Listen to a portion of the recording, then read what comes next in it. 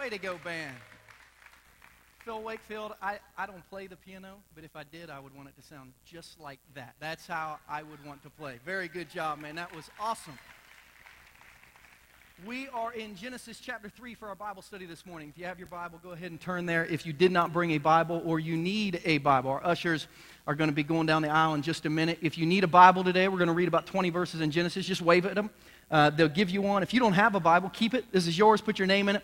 We've given away more than 400 Bibles since our church began, just like this. If you just forgot a Bible today, but you'd like to have one in your lap to mark in, to write on, just wave at an usher. They'll get it, and if you've got one at home, just throw it on the table when you leave, and we'll give it to someone else next week. And I want you to get a few things ready today, because today is going to be a note-taking day. You're going to have to write way more than I provided for you. You might be looking for scratch paper, because just a lot of good information today. But make sure you pull out your sermon notes. And then we handed out these cards last week, and man, I'll tell you, I'm burdened and blessed at the same time by the questions that people sent in for marriage. Questions like, Christian, what do you do in marriage? These are questions that came in last week. When you have cheated on your spouse and you can no longer be trusted, how do you have a good marriage? Questions like, Christian, I feel like we have fallen out of love and we just don't care about each other anymore. Should we stay married? Christian, I am trying, but my spouse doesn't care. How long do I have to wait to leave? We are getting some great questions in, and Sunday, March 3rd, Danielle and I will just be sitting on stools on stage, and we'll be answering all the questions that you submit all month long. You don't have to put your name on them, be totally confidential, but if you have any questions as I'm preaching about your own personal marriage, about your kid's marriage, a friend's marriage, please submit those. You can throw them in the offering basket at the end of the service, and we'll do our very best to help you continue to understand what the Bible has to say about marriage. And in Genesis chapter 3 today, we're going to continue one of the most very well-known stories in I believe, the history of the world, the story of Adam and Eve. And here's what's so crazy about the story of Adam and Eve. Most people could, if they were touring an art museum, and they saw a picture of kind of a semi-naked man and woman with fig leaves sewn together and an apple and a snake, they could almost tell you the story. I mean, it's a very well-known story in our world today, but the underlying details of life, of marriage, of relationship with God, so many people never look at. And last week we studied Genesis chapter 2, and I think some eyes were opened real wide to what God had to say about marriage. And today in Genesis chapter 3, we have a similar thing happen. It's a story that probably you've heard, but you don't understand what it means for your marriage because you've never really studied it in depth. Last week we answered this question from Genesis chapter 2. What's the point of marriage? Why do people get married? Why did God institute marriage? Marriage, what's the point? And last week we said in Genesis chapter 2:24, God said to Moses, who wrote the book of Genesis, this is why people get married. So last week we answered the question, why do people get married? We answered why people get married, because people need people. People need. They need to understand how to be vulnerable and desperate for someone. People need, we said, relational fusion. They need to come together slowly. We talked about date nights and trips away and some romantic getaways. We talked about why marriage is important. Today in Genesis chapter 3, the question would be this. So last week, why is marriage important? This week, why is marriage so hard? Those of you who are in here and you're married and you've been married more than 6 months would say, I think with people like me who have been married now, it'll be 14 years this summer, marriage is one of the most difficult things that I have ever had to do. Marriage has been harder than I thought it would be. Marriage is not dating. Marriage isn't even close to dating. Marriage is difficult. Great marriage is really difficult. Why is that? Why is marriage so hard? Why would something that in Genesis 2 God gave us to complete creation, why would it be something that ends up being so difficult? We answer that question today in Genesis chapter 3. We're going to read through the first 20 verses, and I'm going to come through and explain some things very, very slowly about why the Bible predicts, God basically prophesies that marriage is going to be difficult for anyone who ever is married. We'll start in Genesis 2:24, since that's where we left off last week. Everything we read before, people need relational fusion. This is why. Because of those facts, this is why a man leaves his father and his mother and is united to his wife, and they become one flesh. Adam and his wife were both naked, and they felt no shame. We in Genesis chapter 2, and everything is perfect. We begin Genesis chapter 3, and everything's getting ready to go wrong. Now the serpent was more crafty than any of the wild animals that the Lord God had made. And he said to the woman, did God really say you must not eat from any tree in the garden? And the woman said to the serpent, we may eat fruit from the trees in the garden, but God did say you must not eat fruit from the tree that's in the middle of the garden, and you must not touch it or you'll die. You'll certainly not die, the serpent said to the woman, for God knows that when you eat from it, your eyes will be open, and you will be like God, knowing good and evil. When the woman saw that the fruit of the tree was good for food and pleasing to the eye and also desirable for gaining wisdom, she took some and she ate it. She also gave some to her husband who was with her, and he ate it. Then the eyes of both of them were open, and they realized they were naked, so they sewed fig leaves together and made coverings for themselves. Verse 8, then the man and his wife heard the sound of the Lord God as he was walking in the garden in the cool of the day, and they hid from the Lord. And the Lord God called to them and said, where are you? And he answered, I heard you in the garden, and I was afraid because I was naked, so I hid. And he said, who told you that you were naked? Have you eaten from the tree that I commanded you not to eat from? And the man said, the woman you put here with me. She gave me some of the fruit of the tree, and I ate it. Then the Lord God said to the woman, what is this you've done? And the woman said, the serpent deceived me, and I ate it. So the Lord God said to the serpent, because you've done this, cursed are you above all livestock and all wild animals. You will crawl on your belly, and you will eat dust all the days of your life. Verse 15, and I will put enmity between you and the woman, and between your offspring and hers. He will crush your head, and you will strike his heel. To the woman, he said, and if you wonder, why is marriage so hard? Verse 16, circle it, highlight it, underline it, box it out, write it down. Why is marriage so hard? To the woman, he said, I will make your pains in childbearing very severe, and painful labor will give birth to children. Your desire will be for your husband, and he will rule over you. We'll explain that verse to you in a minute so you get it. To Adam, he said, because you listened to your wife and ate fruit from the tree about which I commanded you, you must not eat from it. Cursed is the ground because of you. Through painful toil, you'll eat of the food from it all the days of your life. It will produce thorns and thistles for you, and you'll eat the plants of the field. By the sweat of your brow, you'll eat your food until you return to the ground, since from it you were taken. For dust you are, and to dust you will return. Adam named his wife Eve because she would become the mother of all the living. Now, what just happened there that makes your marriage and my marriage so difficult? Last year, we did an entire month-long series on what we called biblical marriage. If you have your notes, I want you to write this down, and I hope you memorize this because this is very important. In Song of Solomon, chapter 5, verse 16, Solomon's fiancée says this about Solomon. She said, he is my lover and he is my friend. We described and defined biblical marriage last year based on that verse. Biblical marriage are two people who are best friends and passionate lovers. That's what the love of biblical marriage is defined as. Two people who are best friends and passionate lovers. We're going to talk a lot in our 5-week marriage series about how to draw closer relationally. We're going to talk just next week on the passionate lover part. Next week is what we call Sex Week at JCI. It's not just a message, it's an entire week. We're going to ask next week that no one under the age of 16 actually be in the auditorium. If you're in the student ministry, we're going to ask you to serve in the nursery or the kids ministry. And we're going to ask that it only be 16 and up because we're going to talk about the part of marriage that I believe is really missing in Christian marriage. I don't believe we talk enough about sex and its place in marriage and the conflict it brings and the satisfaction it brings, the intimacy that it brings. So next week will be Sex Week at JCI. I can see all the men right now are like pulling out their phones and they're like, make sure and be at JCI next week. It's going to be a fun week at our church as we learn to love each other well. That's next week. But we want to learn how to become best friends and passionate lovers. Why? Because we want great marriages.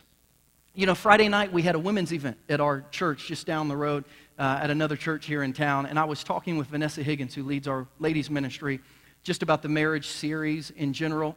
And she made the comment, she said, Christian, I can't think of one television show, one movie. I can't think of one anything that portrays a healthy marriage on TV or in the media today. Can you?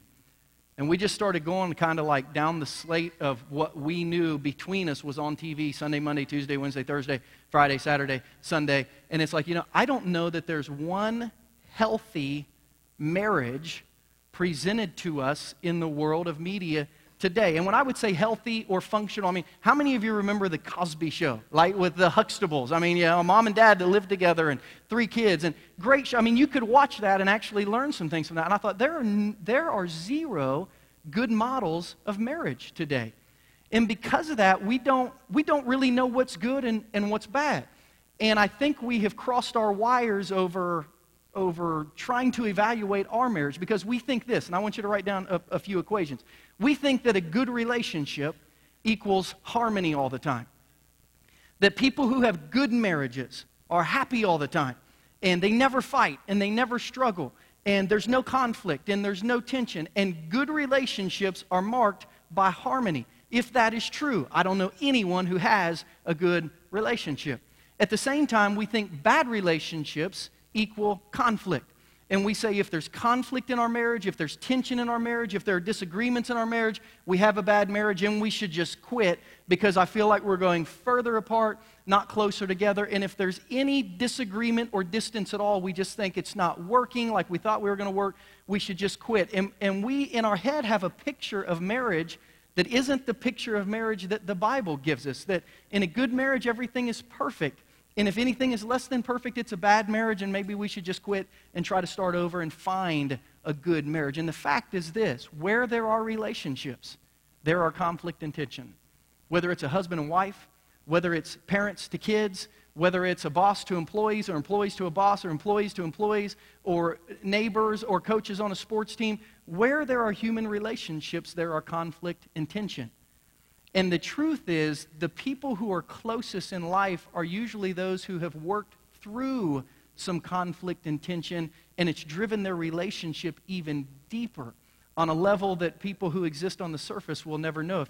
If you've not ever had a confrontation or conflict or a discussion of, man, I thought you meant this, but I took it as this way, if you've never had to go to the next level with a person, you probably have a very surface relationship. We find out conflict and tension actually drive us together, not apart, if we face them correctly.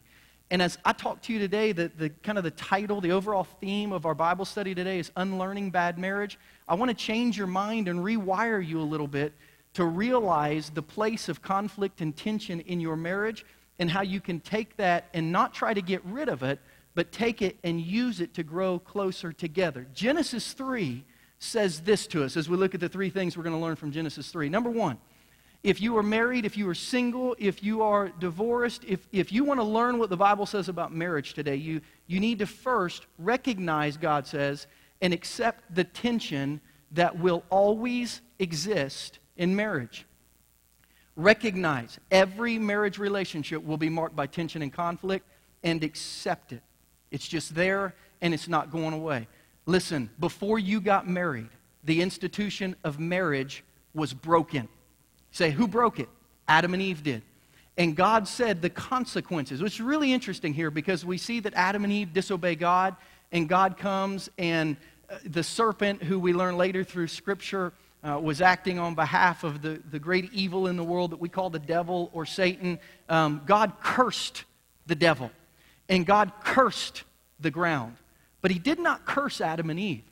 He said, the ground is cursed, the devil is cursed, but your consequences will be difficult. So you need to see the difference between curse and consequences. The consequences of Adam and Eve's disobedience put conflict and tension forever in human relationships. See, Christian, where do you see that? In Genesis chapter 3, verse 16. I want you to look at this verse with me.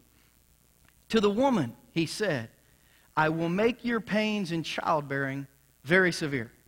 With painful labor, you will give birth to children. So the greatest gift a mother could have, giving birth to a child, was now going to be marked with difficulty. And there are some of you in here who are like my little sister, like my brother-in-law. You've had difficulty getting pregnant. You've had miscarriages. You've struggled. That all traces back to childbearing was never meant to be that way. It wasn't meant to be hard. No one was ever meant to have hard labor or difficulty having children. That was one of the consequences, difficult childbearing. But then God also said to Eve, your desire will be for your husband, and he will rule over you. Now, because we are romantics at heart, we hear that and we think, oh, how sweet. Eve is going to fall desperately in love with Adam, but he's going to rule over her with an iron fist. That's not what the Bible says here. And if I had time to teach you a Hebrew lesson, I would teach you a Hebrew lesson because Genesis was originally written in Hebrews, in the Hebrew language. But instead, I'm going to show you this verse in its proper context so that you can understand what God is saying to Eve. You need to understand, Genesis 3 is not a love story. When God is saying your desire will be for your husband, that's not a good thing. That's not a romantic thing. That's not an exciting thing. That's not a head over heels in love thing. We only see it that way because we think romantically. Husband and wife love each other. The correct context of that verse is given to us in Genesis chapter 4. Adam and Eve had two sons. Their names were Cain and Abel. And Cain was just a wild man. He was rebellious to his parents. He hated his brothers. He wasn't real close to God. And God came to Cain one day and said, dude, I got to get your attention, man. Things are not going well for you. And this is not going to end well if you don't change your heart. And here's what he said to Cain. He said the exact same thing to Cain that he said to Eve, but in its proper context. In Genesis chapter 4, verse 7, he said, Cain, if you do what is right, will you not be accepted? But if you do not do what is right, sin is crouching at your door. Listen now, these words sound familiar, right? It desires to have you, but you must rule over it. You see, we don't read that and think, oh, sin loves Cain. No, sin wants to conquer Cain. And God said, Cain, the only thing that you're going to have to do is you're going to have to rise up and you're going to have to put it in its place. You see, in Genesis chapter 2, verse 24, marriage was perfect and everything was good. And God looked at it and blessed it and said, it's awesome. In Genesis chapter 3:16, God said, here is the picture now forever of marriage. Because of what you've done, you've disobeyed me and you've acted selfishly and you're now more for yourself than you are for me or for anyone else. God said, here's what marriage will look like. A woman will continually have a desire to overcome the control of their husbands. A woman will look at their husband and say, you can't put me in my place and I will not follow you and I will not serve you and I can be my own person. God says for the rest of time, this is what unhealthy marriage will look like. A woman will try to rise up and not be put in her place by her husband. And her husband will respond determined to squash the value of their wives. And God said, you all have ruined marriage forever now. This is what unhealthy marriage looks like. In Genesis 2, we saw perfect marriage. What did perfect marriage look like? The way it was, you had two people who it was their life's desire to love and serve God. It was their life's desire to love and serve each other.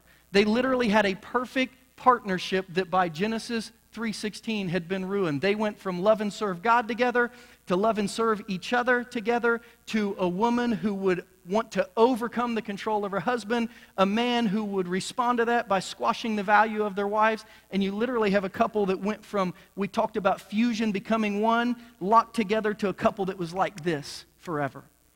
Just constant conflict and tension. And if we can't embrace this and understand this and learn how to respond to this, if we stay married, it won't be any fun. There won't be any value in it. It won't be satisfying to our soul or to our kids or to people around us. So we have to understand this and we have to embrace this. Now, I want to give you some marriage facts today. And the first one, it isn't mind-blowing, but it needs to be said. And maybe you've never understood this, but I want to drop some knowledge on you today, just in case you were unaware and you've been living under a rock. Here's the first thing you need to understand about men and women being married to each other. And you should write this down, because this is like a marriage fact worth remembering. Men and women are different, all right? I don't know if you knew that, if you grasped that. We're different physically. We're different emotionally. We're different spiritually. We're different relationally. We enjoy different things. We pursue different things. And we find out we are loved in different ways. And we have different views of what's important in marriage. And ladies, if you don't know what your husband thinks is important in marriage, and men, if you don't know what your wife thinks is important in marriage, you're going to live in constant conflict and tension because you all don't love the same things. And you're kind of going in opposite directions. You're trying to take two people who are built totally different and bring them together to live happily ever after. It's difficult. Dr. Willard Harley wrote a book, His Needs, Her Needs, one of the greatest marriage books ever written, a lifelong counselor to marriage. And in his book, he listed what men say after 40 years of counseling. These are the 5 things that men say are the most important things in marriage to them. And these are the 5 things that women say are the most important things to them in marriage. I'd be interested if I just said, make a list of the 5 and choose how many you would get right, because I think men know what we're looking for and what we're satisfied with. And I think ladies know what they're looking for and what they're satisfied with. But I don't know that we understand each other or that we even care enough to serve one another. Dr. Willard Harley said the needs of men, the top 5 needs of men, and you should write these down, ladies, and you should write these down, men, if you want to figure out how to work through the conflict and tension. The number one need of men in marriage, according to men over 40 years of counseling, the number one thing a man needs in a marriage relationship, number one, sexual fulfillment. You know, your mom always told you he's only got one thing on his mind. And apparently she was right, according to Dr. Harley. Say, Christian, what do you think about that? I'm just glad he agrees with me. And I'm not a psychologist, but I saw that and I was like, bang, that man knows what he's talking about. Bring it now. Sexual fulfillment is number one. We're going to talk about that next week. So get the little kids up out of here so we can talk like adults. Number 2, men say the second most important thing in their relationship is recreational companionship. What does that mean? That means we want you to like the things we like, and we want you to do those things with us. If you ever watch how men hang out, men don't have lunch together just to get together and talk. Men will go fishing together, or hunting together, or play golf together. I don't know that I've ever seen a women's church golf league or soccer league. You know, women play bunco, and we have women's scrapbooking groups, and women like to get together and hang out. Men like to do things. And men love when their wives will do things with them. We want you to watch the game with us. That's important to us. We want you, when we're out doing our recreational thing, we like for you to come watch us and be interested in that because we're into recreational companionship. Number 3, men are looking for an attractive spouse. They're looking for someone that they're attracted to in their eyes, and everyone's attraction is different. But we're looking for somebody that we look for and long for. We're looking, number 4, men, according to Dr. Harley, for domestic support. Now you say, does that mean like a maid? Like my husband wants me to be his maid? Not really. Maybe, kind of, sort of. I mean, a little bit. But what that means is, a man, it's important for a man that he feels like his wife is helping him carry the burden of the home and of the family. And of leading a family together. And then a man, number 5, is looking for admiration and praise. I said this last year, I'll say it again. Men are the most insecure beings on planet Earth. I promise you that. You say, when you say admiration and praise, what do you mean by that? I mean, we want you to tell us how good we are. That's what I mean. We want you to look at us and say, you're so strong. You're so handsome. Man, the yard looks so good. Look at you just make it up, all right? Even if it's not true. We like to hear good things about ourselves because we're insecure. We want you to tell us good things about it. Tell us how good of a dad we are and how good of a husband we are and how proud of us you are for going to work and supporting the family. Those things are important to men. Women is totally different. Dr. Harley mentioned the 5 needs of women. What are the things that women look for? What are the things that women desire? What are the things that women are empowered by most in marriage? Number 1, affection of a non-sexual type. Affection of a non-sexual type. Holding hands. Cuddling on the couch together while you're watching TV or a football game. While you're riding in the car, laying your hand on her leg. These gentle touches remind her that you love her. By the way, if you are a dad of a little girl in here, this list better be like really important to you, not only for your wife, but for your daughter. Because if you don't fulfill these things in your daughter, she'll find a man too quickly. Promise you. These things are important to girls. Number 2, support in conversation. So what does that mean? She likes to talk to you. And listen, you know that. You know your wife likes to talk. And sometimes you wish she would talk to someone else. And guess what? If you don't support her in conversation, someone will. Your wife who's always on the phone with her mom or her sisters or her friend at school or people that she hangs out with, she's doing that because you're not around enough to talk. She'd rather talk to you, but you're not available for her. Number 3, it's crazy because the women said that their third need was honest and open communication. You look at this and you, wait a minute, 2 of the top 3 were talking? Yeah, basically 2 of the top 3 were talking. Like, where's sex? It's not even in here. It doesn't make the top 5. 2 of the 3 are, I just want someone to share my life. I want someone to talk to me. I want open and honest communication. I want to be able to live together, grow together. Number 4, support financially. You say, what for? For their shopping habits. You know what for. No, they want security. That's what that means, support financially. Support financially means she wants to know you've got things taken care of, and if things aren't taken care of, you'll figure it out. You're going to take care of that piece of life. And then number 5, they want a man who will maintain a family commitment, who will care greatly about being a dad, who will care greatly about one day being a grandpa, who care dearly about being a good husband, somebody who's proud to have and support and lead and live within a family.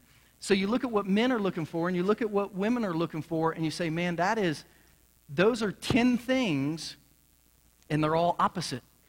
Like, how do we cram those together in one marriage? That's the million-dollar question. But you need to realize marriage is broken, and men and women aren't the same, and you're going to have to figure out how to take your differences and bring them together. We can see these as divine differences. God made us this way, and opposites can attract, and we can fulfill where one of us is lacking, or we can see these as divisive differences. They're not, Christian, they're just not like me. They don't like the things that I like. They won't come out with me. He never talks to me. She spends all my money. He doesn't care about the kids. We can look at these and say, these are divisive, and I'm leaving, or we can say, these are divine, and I have to figure it out. We can wrestle with these issues, or we can rest in them and learn how to figure them out. I told our 9:15 service, some people hear the word wedlock, and they hear wed, and they think of wedding, and they think of marriage, and they're excited. Some people hear the word wedlock, and they think of the word lock, and they think of prison, and they feel like they're trapped. And, and it's like, why would I ever want to get married again, or how can I stay married? This is just miserable. How are we going to work through the tension? We recognize it. We accept it. How do we work through it? Number 2, we have to learn to fight fair. Now, I had originally labeled this point in my sermon notes, we have to learn to handle conflict wisely. But I thought, let's just say it like it is. We got to learn to fight fair. We got to learn how to get together and get it all out in the middle of the room and figure it out. And it's interesting because one of the first things you have to do, like if you say, Christian, what's the first step to learning how to fight fair? Really, the first thing is you got to make sure you're fighting with the right person. I have found one of the biggest hindrances to overcoming conflict in marriage is that most people, when they have conflict in marriage, they'll go talk to someone besides their spouse. Matthew 18:15 says this, if your brother or sister sins, if anyone ever does anything to offend you, go and point out their fault just between the two of you. You see that? Just the two of you. Most people, when they have difficulty or conflict or tension in their marriage, you know who the first person they call is, usually? Does anyone want to take a guess? You can say it out loud. Mom, dad, sisters, brother, pastor, someone who's in my small group, someone who I work with. And we will talk about conflict and tension with everyone except the person we have conflict and tension with, and we wonder why it never gets overcome. And want to know one of the most dangerous things about talking about conflict and tension? When you call your mom and dad and you unload on them everything your spouse has done, because you're so upset, and then later that night you and your spouse work it out and you don't think about it anymore, your mom and dad never forget it. And they hate your spouse because of it forever. And long after you have forgotten some conflict or tension, they'll bring it up. So remember when he did that to you? Remember when she did that to you? You got to handle conflict within your marriage, all right? It's not for the whole world to handle for you. So how do we learn to get through conflict? Dr. John Gottman wrote a book, 7 Principles for Making Marriage Work. And he studied 49 couples over 16 years in what was called in research an apartment laboratory, which means he studied their lives 7 days a week for 16 years. And he discovered that couples deal with conflict one of 3 ways. They fight, by flight, or by fright. And he basically said this, flight is bad. Flight is I see conflict and I just run away from it, and I choose not to deal with it. That is how your pastor deals with marital conflict. I'm the guy who, when things raise up, I want to go take a walk. I want to drive around. I just need space. I'm a flight person. Another bad way to deal with it is fright. Danielle is a fright person. I don't want to make him mad, so I'm just not going to bring it up. I'll just learn how to get over it. So one person runs away. One person just, I'm never going to bring it up because I don't want to offend. The only healthy way to deal with conflict is to fight. But you have to fight fair. And I want to share with you today some tips for fair fighting, 8 tips for fair fighting, because if you're going to have a great marriage, guess what? It won't be a marriage without conflict or without tension, because Genesis 3:16 says they're there to stay. So it's going to be a marriage where you're able to work through conflict and tension. 8 tips to fight fair. You have to understand this. 1, timing is everything.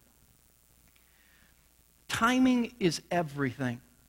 You should never jump into a conflict that one spouse doesn't know is coming, or that one spouse or both spouses don't have time for.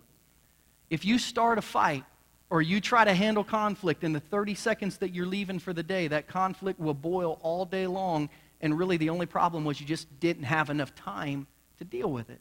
So timing is everything. From what I have learned about marriage and from counselors, number 2, you need to schedule your conflict. You need to actually schedule your conflict. Hey, before we go to bed tonight, before this week is over, when do you have available in your calendar where we can grab breakfast or coffee or lunch together and talk through this? When is your night going to be free so we can discuss this? One of the worst things about dealing with conflict is just like a cold call, picking up the phone, calling your spouse at a time where they really don't have time to either listen, understand, apologize, even care. Is it just, it makes you more mad, it makes them angry, they feel like you're selfish. So schedule your conflict. Number 3, never fight in front of your kids. Your scheduled conflict should make sure that the kids are always in bed or someplace else before you fight. Because, man, this scares kids and it shakes them up. I'm ashamed to say Danielle and I, a few months ago, were fighting about something stupid. And I mean, I literally can't even remember it. It was something stupid. And we were yelling back and forth at each other, and our kids were sitting at the dinner table, and we were up in our room, and we were discussing it, in pretty hushed tones. We rarely ever, if ever, yell at each other. But I was so upset that I just said, I need to cool off. And as I left my house, I slammed my garage door behind me, and we have a big mirror that hangs right in our entryway, and it fell off the wall and crashed and broke glass all over the floor. And my kids just exploded, crying, thought I was going to get divorced, thought we were never going to come back. And I just thought, what a horrible dad that I was to be so selfish that I didn't care, that I gave my kids a memory that they will never forget of Dad leaving the house and breaking a mirror. I mean, I'm ashamed to say, I'm supposed to be the pastor of the church, the guy who does this well. And, man, I get it wrong sometimes.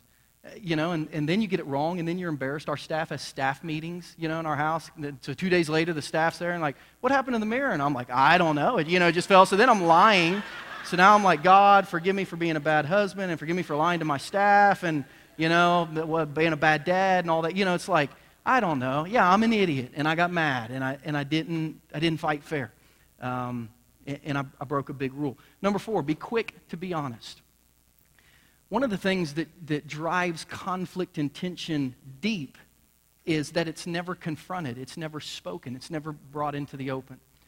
So I tell people, listen, as soon as conflict or tension happens, at that moment, at the moment you feel it, let your spouse know you're aware of it. And number 5, discuss the issue, not the blame. Adam, God said to Adam, what did you do? And Adam said, it's Eve's fault. And God said to Eve, what'd you do? And she's like, it's the serpent's fault. And the serpent was like, I don't have a leg to stand on. That's my only joke of the day. And it's like, what do? So many times when we fight in marriage, we just want someone to claim the guilt and to apologize for it. Discuss the issue, not the blame. So if your husband or wife does something to upset you or to offend you or to bring conflict or tension, just at that moment, send them a text message, send them an email. Don't send them something that will drive untimed conflict, but something like this. Hey, I was really hurt this morning by something that happened. Can we talk when you get home? See, that you could say the same thing by pointing blame. You were a jerk to me this morning, and I need to talk to you. No, you just come from your perspective. I was hurt. You hurt my feelings. I don't know if you knew it. I don't know if you needed it. I was wounded this morning. Hey, I'm struggling with something. I feel like we're not together on this. Get to the issue. The issue is I'm hurt. I'm offended. You did something wrong. Get to the issue and say, let's discuss the issue. Don't blame the person. Number 6, confront gently. No name call. And I'm telling you, you want to end an argument incorrectly, start calling names. Because when you start lashing out at people, it never gets better. Number 7, end the fight at the end of the fight. Which means this, when we're done talking, this issue is over. We don't finish it, go to bed, and the next morning I bring it up to you again. Or the next week I bring it up. Or 6 months later when you do something, I remind you of it. When it's over, it's over. When the fight is over, end the fight. And then number 8, refuse to hold a grudge. Realize, men, that your wife is not perfect. Realize, ladies, that your husband is not perfect. And just get over it when they make mistakes. Get through it and then get over it. Proverbs 19:11 said it's to one's glory to overlook an offense. What does that mean? That means it makes one look more like God. That's what that word glory is.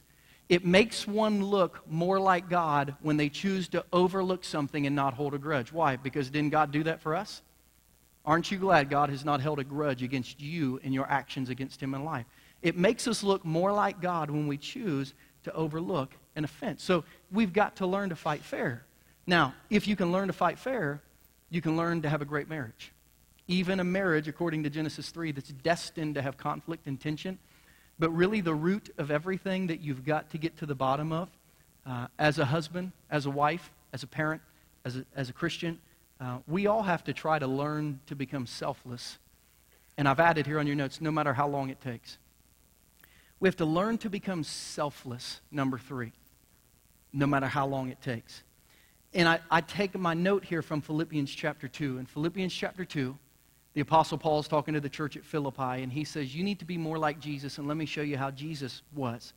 And Paul said this in Philippians 2, verse 3, do nothing out of selfish ambition or vain conceit. Rather, in humility, value others above yourselves. Don't just look to your own interests, but each of you should look to the interest of others. In your relationships with one another, husbands and wives, that's us, have the same mindset as Christ Jesus. Okay, what was his mindset? Him who, being in the very nature of God, didn't consider equality with God something to be used to his own advantage. Rather, he made himself nothing by taking the very nature of a servant and being made in human likeness. And being found in appearance as a man, he humbled himself by becoming obedient to death, even death on a cross. This text right here is one of the greatest theological texts in the history of the Christian church.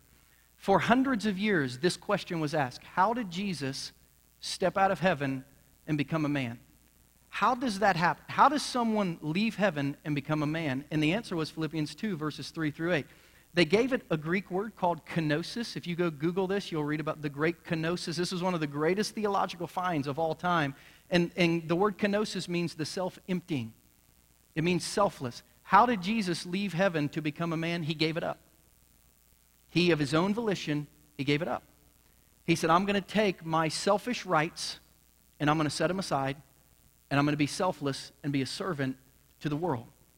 The catalyst for salvation being offered to humanity was Jesus deciding to be selfless, which is interesting because the catalyst for sin, the catalyst for disobedience, the catalyst for marriage going crazy in Genesis 3:16 was selfishness. It was the exact opposite. So Jesus says, by being selfless, I can change the world for good. Adam and Eve, by being selfish, changed the world for bad. And what is the motto of sin? The motto of sin is, I want it. I want it. That's what Adam and Eve had happen to them in Genesis chapter 3. The serpent crawled up and he said, did God really say that? And he's like, yeah, God did say that. But Genesis 3 said, she looked at it, thought, I want it. Saw that it was pleasing to the eye, thought, I want it. Saw that it was desirable for food, I'm hungry. So she took it and she ate it. And she gave some to her husband. This is one of my favorite lines in Genesis 3 because we don't tell the story this way. We act like Eve had this private conversation, then she went and found Adam. Genesis 3:6 says she gave it to her husband who was with her. Most Bible scholars believe that Adam was standing by Eve the entire time she had the conversation with the servant and he never stepped in and said, don't do that. Why? They wanted it. Selfishness. You know, if we read in Genesis chapter 3 the consequences, the immediate consequences of sin, they're scary. And they lead us to what a bad marriage looks like today. The first consequence from sin that happened immediately is there was immediate separation from God. Adam and Eve, who had been so close to God. Adam and Eve, who had taken walks with God. Adam and Eve, who, literally they were one with God. In Genesis 3:8, immediately after this selfish sin, it says Adam and Eve hid from God. So two people who were born to be close to God were all of a sudden separated from God. But more than that, there was now tension with humanity. Two people who were born to get along and to be blessed and never really have anything go wrong were going to live in human relationships. The only human relationships that really Eve would ever have, she would either have a husband or children. That was about it. God said your relationship with your husband in the process of having children, it's going to be strained. It's going to be difficult. All of a sudden, life has tension in it. And it's interesting because when I think of the word separation and when I think of the word tension, I think of a childhood game. I think of the game of tug-of-war. And I'm going to ask Danielle to come up here for a minute because I want to illustrate to you, and we could teach the Greek and we could teach the Hebrew and we could do all that, but I'd rather show you a picture of what marriage looks like according to Genesis chapter 3:16. Because the Bible says that after the sin of Adam and Eve, that sin got in the way of their relationship and it separated them from each other. And now all of a sudden God said, this is what marriage is. You've messed it up. Here's what marriage looks like now. You're going to be, with selfishness in the middle, you're going to be pulling on things you want in life, and she's going to be pulling on things that she wants in life. And now it doesn't work anymore because you're only each thinking of yourself. And this is what most of your marriages look like right here. This is what I want. No, this is what I want. And you're trying to figure out who's going to win. Now drop the rope, Danielle. Now, the first service, she dropped it. So I told her between services, don't drop the rope. Because most couples in here today are trying to decide who's going to drop the rope, and it's not going to be them. They're saying, you know what, Pastor Christian, this is what my marriage looks like. And my spouse needs to drop the rope. Because if they drop it, we won't have a problem. Now go ahead and put it down, Danielle. Put the rope down, Danielle. Here, just sit right here. Here's the deal. See, if Danielle puts the rope down, guess who's still living selfishly for myself? See, I am. See, one person in the marriage deciding to be selfless doesn't make a great marriage. So she could come on my end and pull, but all she's doing is giving in to my selfish desires. She's really even putting me before God when she does this. And this is not the way marriage is supposed to look like. Now, this is what marriage is. Women desire to overcome, control their husbands. Husbands desire to squash the value of their wives. But that's not the way marriage was intended to be. As a matter of fact, that's not the way that marriage even started. If you want to look at what selfless marriage looks like, here's what selfless marriage looks like. See, when selfishness got in the way, we were separated. There was tension. It was a competition, me against her. But Jesus said, I will be selfless. And where sin once was, I will go. And I will handle that. And then Jesus said, if you'll put me in the middle, I'll draw people to myself. Now, I want you to watch what happens when people decide to quit being selfish and they say, I'm going to live for God. A husband and wife who decide to live for God together, look what happens is I start getting closer to God, I'm getting closer to my wife. As Danielle starts getting closer to God, she's getting closer to me.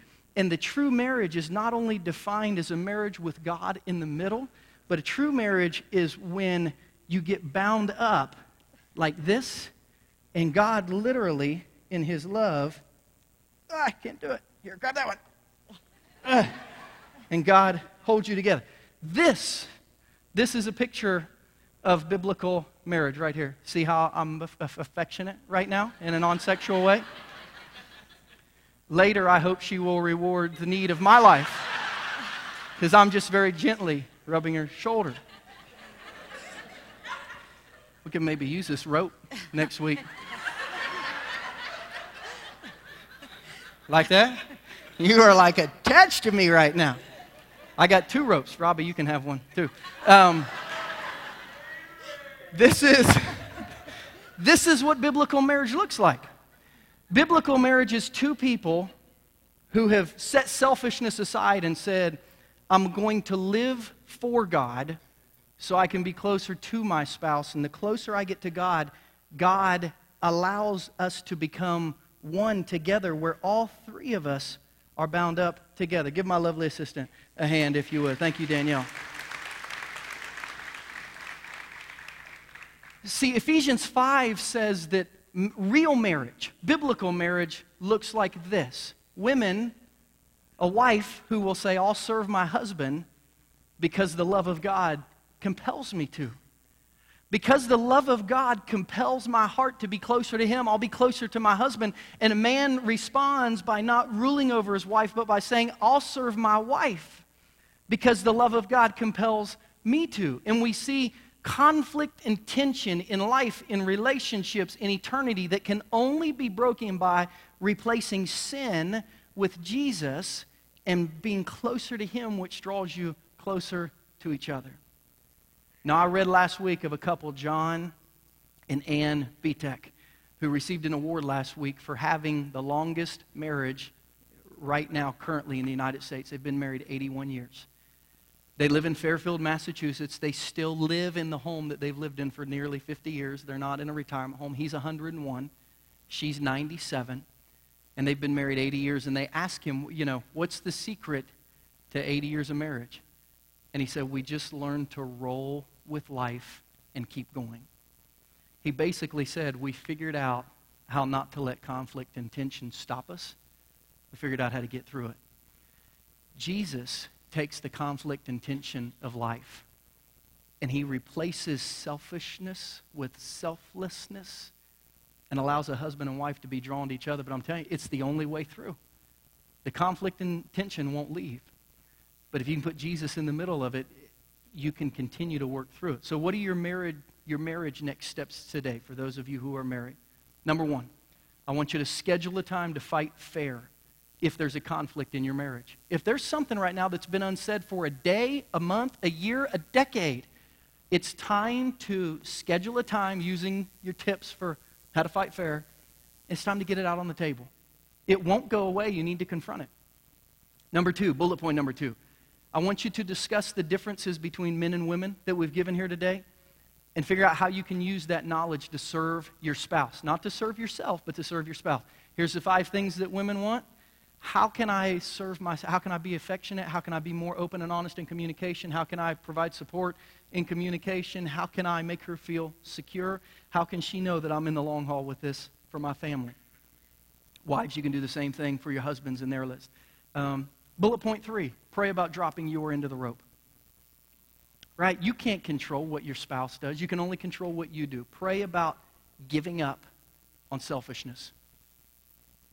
Pray about not having it your way. But just literally dropping the rope and going to a whole new game and trying to figure out how you can pull the love of God into your life. Bullet point number 4, bind yourself to God's love.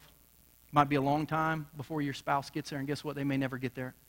But I promise you, you'll feel more fulfilled and secure in God's love even than you will in the love of your spouse if you have the love of a spouse without God's love.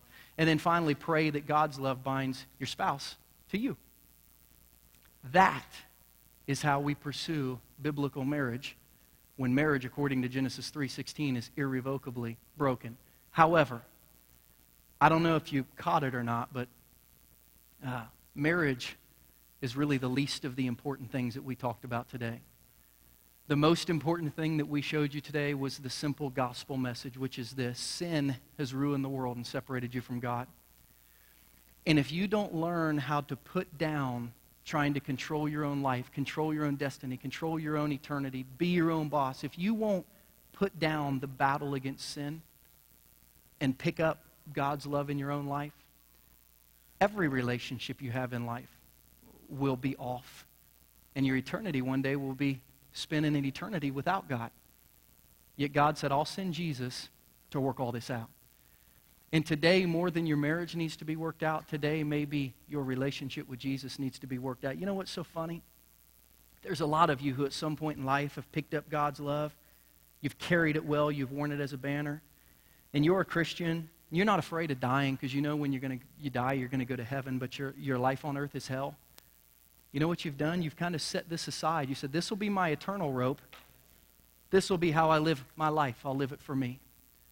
Some of you today need to recommit your life to quit living for yourself and to live for God. Some of you today, you've never become a Christian. You've never given control of your life to God. And today, my plea to you is to put down your life, pick up the life and the eternity and the forgiveness and the fulfillment that God has for you, and begin to be led by His rope wherever that goes. You say, well, what's going to happen? I don't know. but you can trust it. I promise you. So here's how we're going to end today. I'm going to ask you to bow your heads and close your eyes. And as we close in prayer right now, with every head bowed and every eye closed, by far the most important thing in this message is for you to understand that while sin has separated you from God, Jesus has come so that God could be in your life, could be on your life, could control your life, and could give you eternal life. And if you're in here today and you have never accepted this gift of replacement, sin out, Jesus in, today you can have that. The Bible says if you believe in your heart and confess with your mouth Jesus is the Son of God, you'll be saved. What does that mean? That means in your heart there's this beating of your heart that says, I want God, I need God. I want to be able to depend on God. I want to go to heaven one day and be with God. And then when you confess with your mouth, you pray a prayer and say, God, I need you. The Bible says you'll be saved, you'll be changed. Your life will be wrapped up with God and His love now. If you've never done that, today you can do that right now before you leave. Heads are bowed and eyes are closed. You say, Christian, I don't even know how to pray. I'll pray for you. And you can just pray after me. You don't even have to pray out loud. You can just pray in your heart.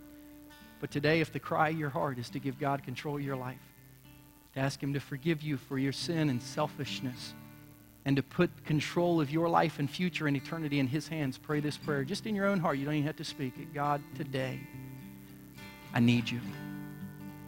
And today I willingly surrender my life, and I lay it down, and I pick up the life that you have for me with Jesus in the middle of it. Today I ask you to forgive me of my sin and my selfishness. Forgive me for all the time that I was separated from you and trying to pull my own weight. And today I accept your love, your future, your forgiveness, your eternal life. Today I'm yours, whatever that means. Save me and change me today. Now, with every head bowed and every eye closed, if you just prayed that prayer, please no one looking around for the respect of those near you. But if you just prayed that prayer, on the count of 3, I'm going to ask you to raise your hand just so that I can know it, so that I can begin to pray for you, and so that I can know God is moving. Because I felt like God laid on my heart that there were some people that needed to drop their rope and begin to allow God to lead them. So if you just prayed that prayer, on the count of 3, would you just raise your hand and leave it up for 3 seconds? 1, 2, 3. Yes. Yes. Anybody else? God, thank you for those that today laid down their rope to follow you. Now I want to pray specifically with heads still bowed and eyes still closed for the Christians in the room who at some point in their life picked up, Lord, the life you had for them, and then for some reason decided to lay it down and start pulling their own way again. I feel like there's some people in here, Lord, who need to recommit their life to once again put down the rope and to start following you. So God, I just pray for those people right now. And if that's you, I just want you to whisper this simple prayer under your breath as the desire of your heart today to pursue God's love and to be wrapped up in it. And here's how simple this prayer can be for those of you who are rededicating. Dear God, I'm back. And I'm going to try to follow you to the best of my ability. Forgive me for putting down your love and not making it the center of my life. Help me to get it right. Walk with me. Help me to get it right. Heads bowed and eyes closed. If you just prayed today to rededicate your life, you just slip your hand up real quick so that I can know, Christian, today, man, I want to get it right again. Awesome. God, thank you for what you're doing in the lives of our people, in the lives of marriages, just in the life of this church. Bless us as we pursue you and everything that means for our life, whether for our marriage, for our morals, for our job, for the way we serve, for the way we give. Let it all be about you as you pull us along with your love. We love you. We see things in Jesus' name today. And everyone said together, amen.